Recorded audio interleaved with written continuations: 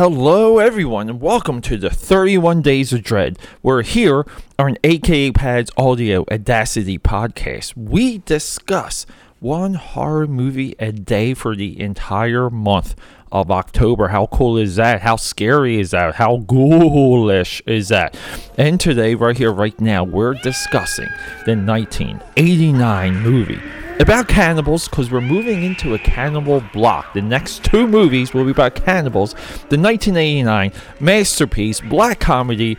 It's undefinable. It's hard to categorize this movie, but we're talking parents. Do you like Randy Quaid? This movie has them. Let's do this.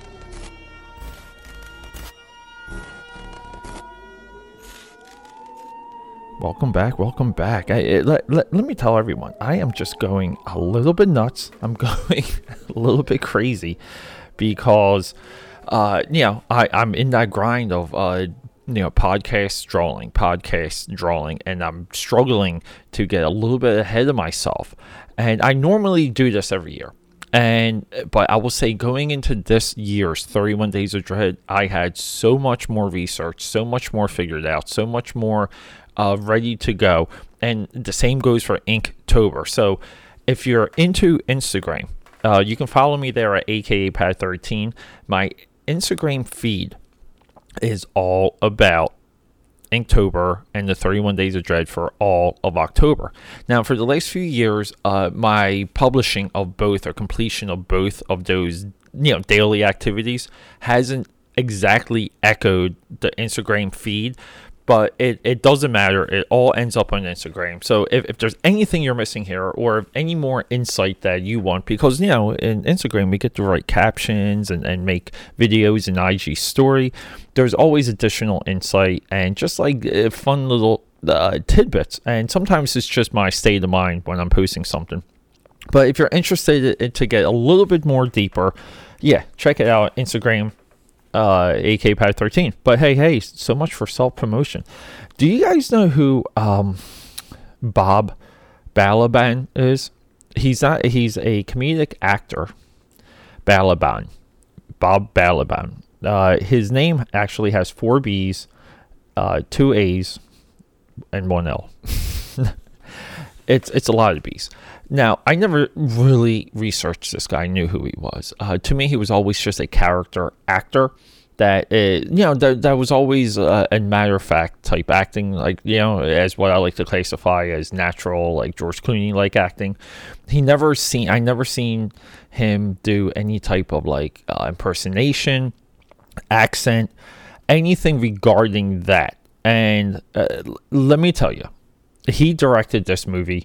He actually has a history of directing, not as prolific as his acting. I mean, he's just someone that people throw into movies when they need almost like an older looking, short, quick talking, smart looking man, like a scientist and stuff like that. So is he a character actor? Yeah, but I don't know.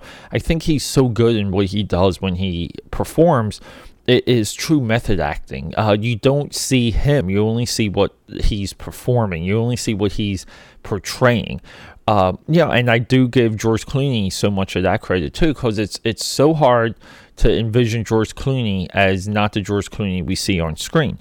Brad Pitt goes in the same exact category. Matt Damon, he's marketable. Great name.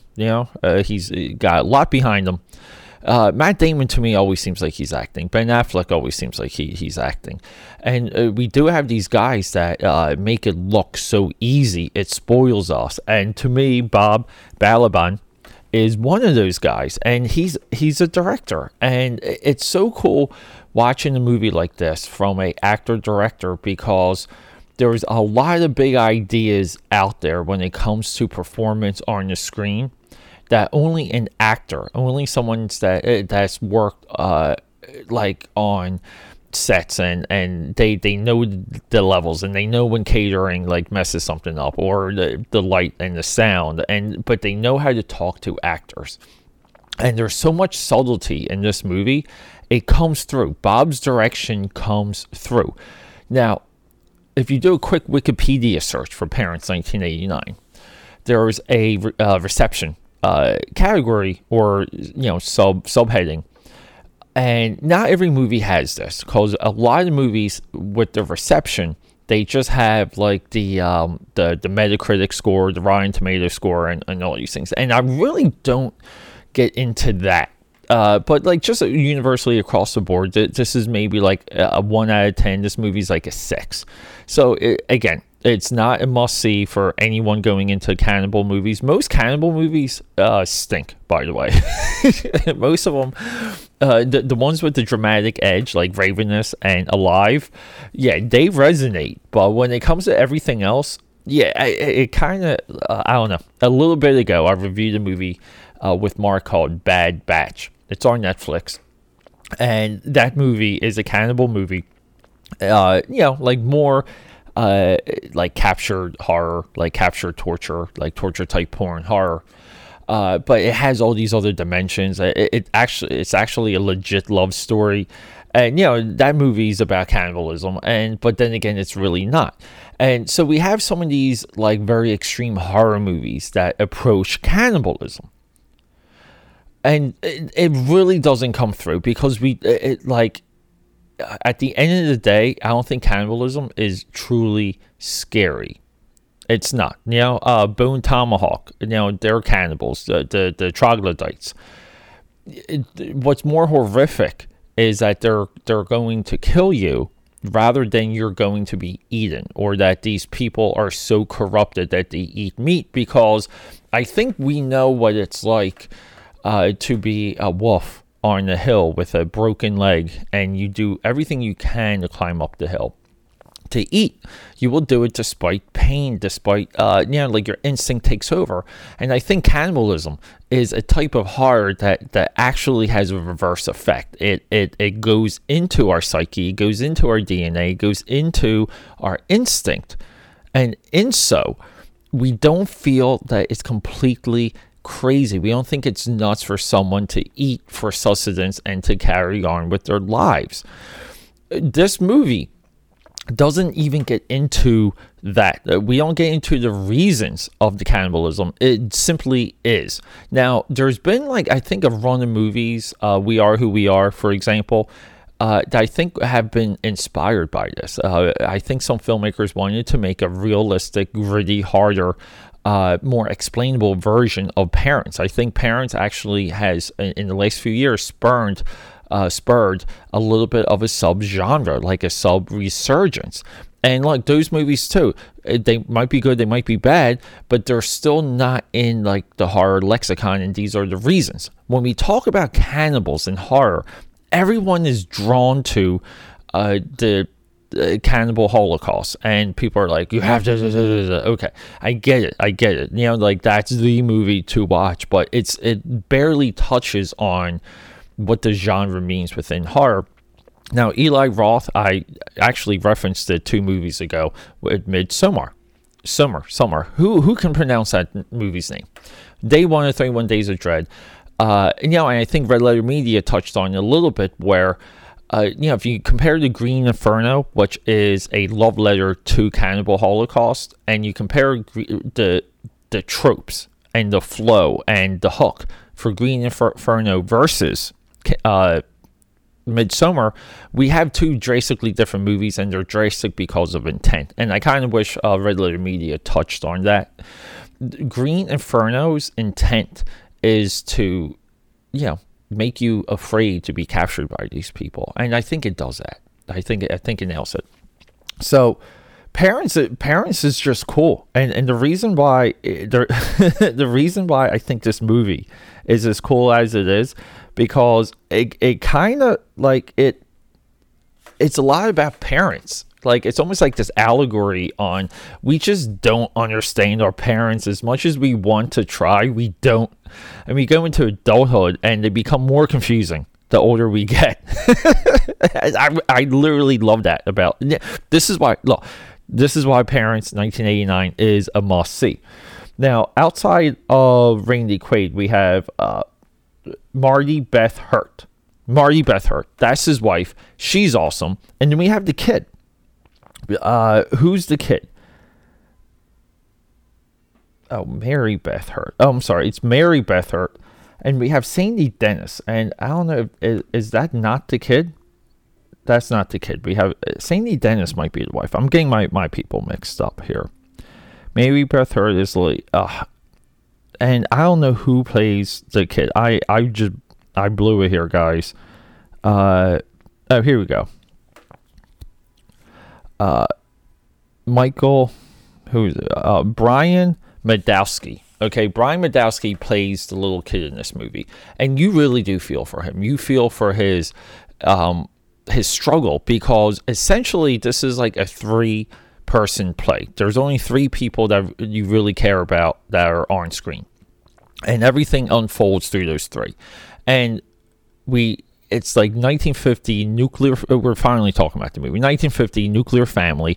Movie begins. Everyone moves in, and here we go. And they're just eating food. Like, this is mostly about this kid, struggling to be a child, struggling to connect with his parents. His parents are very stiff. They're very nuclear, and they eat food. And it's not even explicit. It's not even in your face, but the food that they're eating are people. We don't really know for sure how they're getting these people. We don't know where it all came from.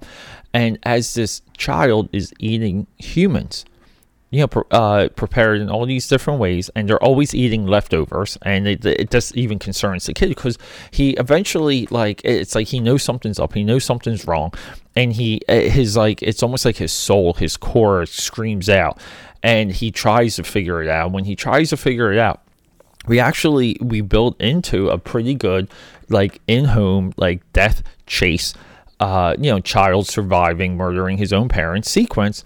And the movie ends with a wonderful hook. He ends back with his grandparents, where you think he's going to be happy and safe and joyful, but the grandparents are also cannibals, and they give him a beef sandwich, or a red meat sandwich, and there we go.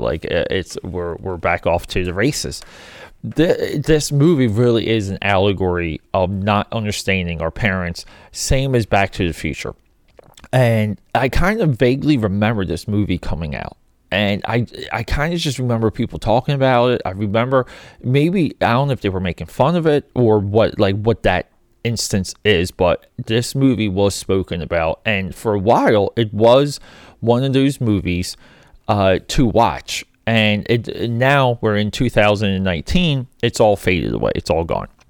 But look, everyone, for the 31 Days of Dread, I highly recommend parents, especially if you need help trying to figure out your own parents and you need something to connect to. This is your movie.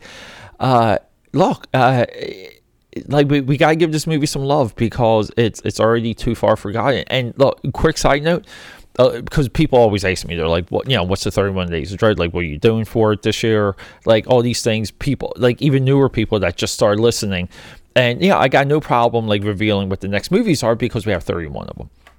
And every single time I told someone older about parents, they knew what the movie was. So it really was a part of the culture, it was part of the lexicon at one point.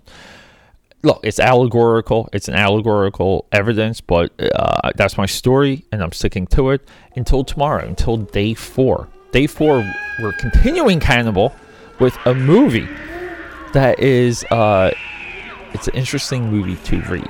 It's called Microwave Massacre, and it's as corny as it sounds, but I have a soft spot for these types of movies, and I can't wait to tell you why there's a soft spot in my heart for this movie. Day 4 coming up. Peter A. DeLuca, AK Pads, Audio Audacity, 31 Days of Dread, Day 3, signing out. I love you, and rock and roll.